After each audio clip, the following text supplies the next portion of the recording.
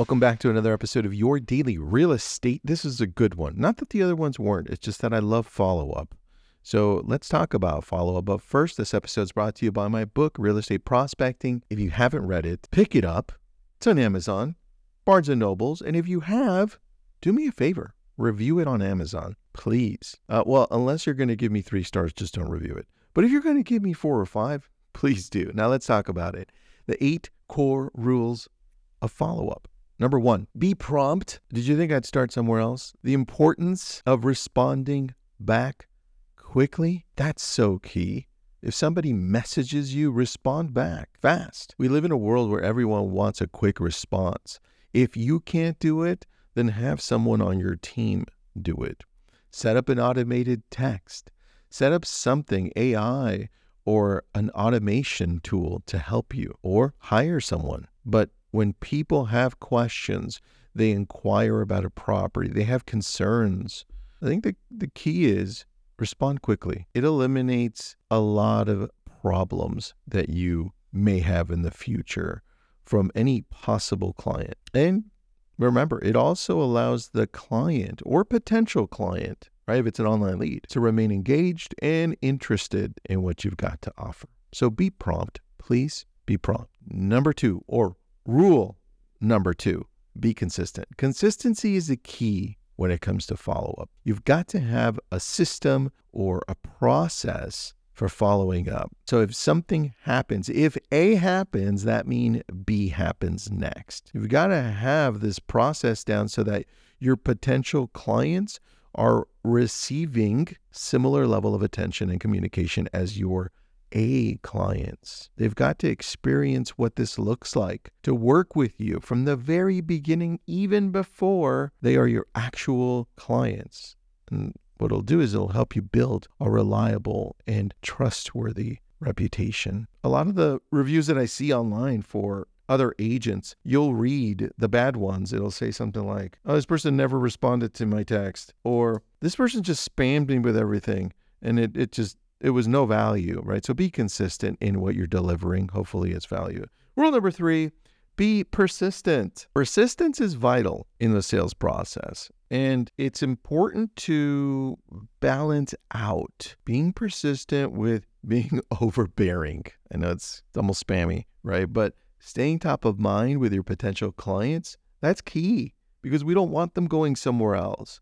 So the key to being persistent is balancing out what you're sending. You've got to follow up regularly, authentically, but it also has to be valuable. Think about this. If you're sending something out, would you read it? Would you actually engage with it? Would you see it as valuable, right? So in the persistence piece, make sure that you're balancing it out because I don't want you to be overly persistent. It only becomes overly persistent once you do it so much to people that aren't even ready. So in your consistency, in your persistence, make sure that you identify where the person is in this process in your database. Are they going to buy now? Are they going to be nurtured because they're not going to buy until a year from now? That depends what type of persistence you apply. Rule number 4, personalize your communication. You probably guessed it since I hinted at it previously in number 3, but you've got to tailor your follow-up communication to each potential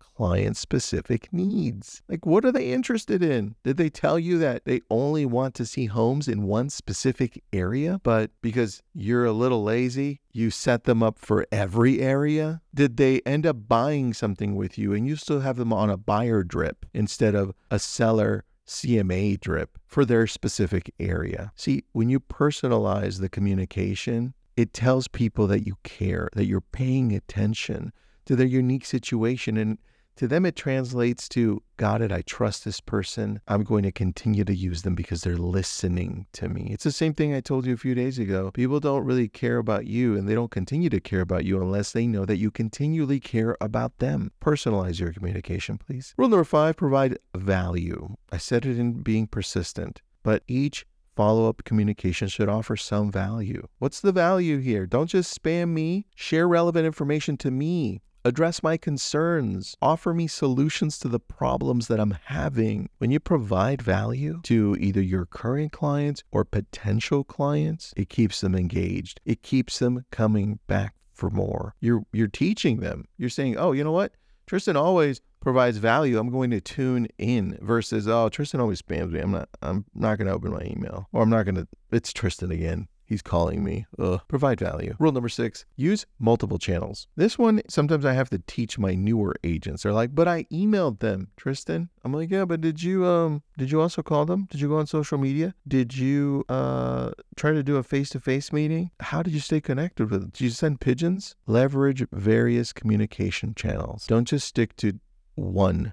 Oh, I called them. Yeah, that's great. But what else did you do? Did you text them? Did you email them? What social channel did you use? Did you use all of them? Reach out to them. Connect with people. When you start using multiple channels, you start reaching more people. And remember, you're not providing crap. You're providing value. You're being persistent. So rule number 6, use multiple channels. It's okay. Rule number 7, track and measure your efforts. Monitor your follow-up, please, and put it in the notes, because when you track how many times you followed up on someone, how many times you've talked to them, what notes you have, when you follow up and you put the notes in there and you have the responses, you can better understand what conversations are happening and how to convert people better. Oh, you know what? I'm tracking because this one came from Google PPC. It took 6 months to close, and I noticed that they started changing the way that they were looking because I'm tracking it. Check how long things take to close from start to finish. Analyze the data so it can help you identify where you can improve, where you can optimize. This is part of the strategy. You've got to track and measure. Rule number 8. The last one, learn and adapt. I should have started with this one, but I left it to the end. Learn and adapt. The greatest of all businesses, the greatest of all people, they are always adapting. One thing we'll always have is change, right? So we continually have to be refining things and improving them, changing our follow-up tactics. Why? Because our culture changes. I don't know about you, but we don't talk the same we did 20 years ago. Things change. Culture changes. Community changes. We still need it, but in the approach we're taking has changed. So always be adapting. Look for feedback. Check out market trends. Go to other people and check out best practices. I'm always listening into others. I'm like, oh, interesting. I didn't realize I needed to change that word, that phrase, that tone. You've got to embrace growth. And it's like Carol Dweck says in her book, Mindset. Growth, mindset, embrace it. Being open to change and adapting your strategies, that's the key to growth. Don't think that you're going to stay the same forever, because you're not. I mean, those are the 8 rules of follow-up in sales. Have a good day. I'll talk to you tomorrow.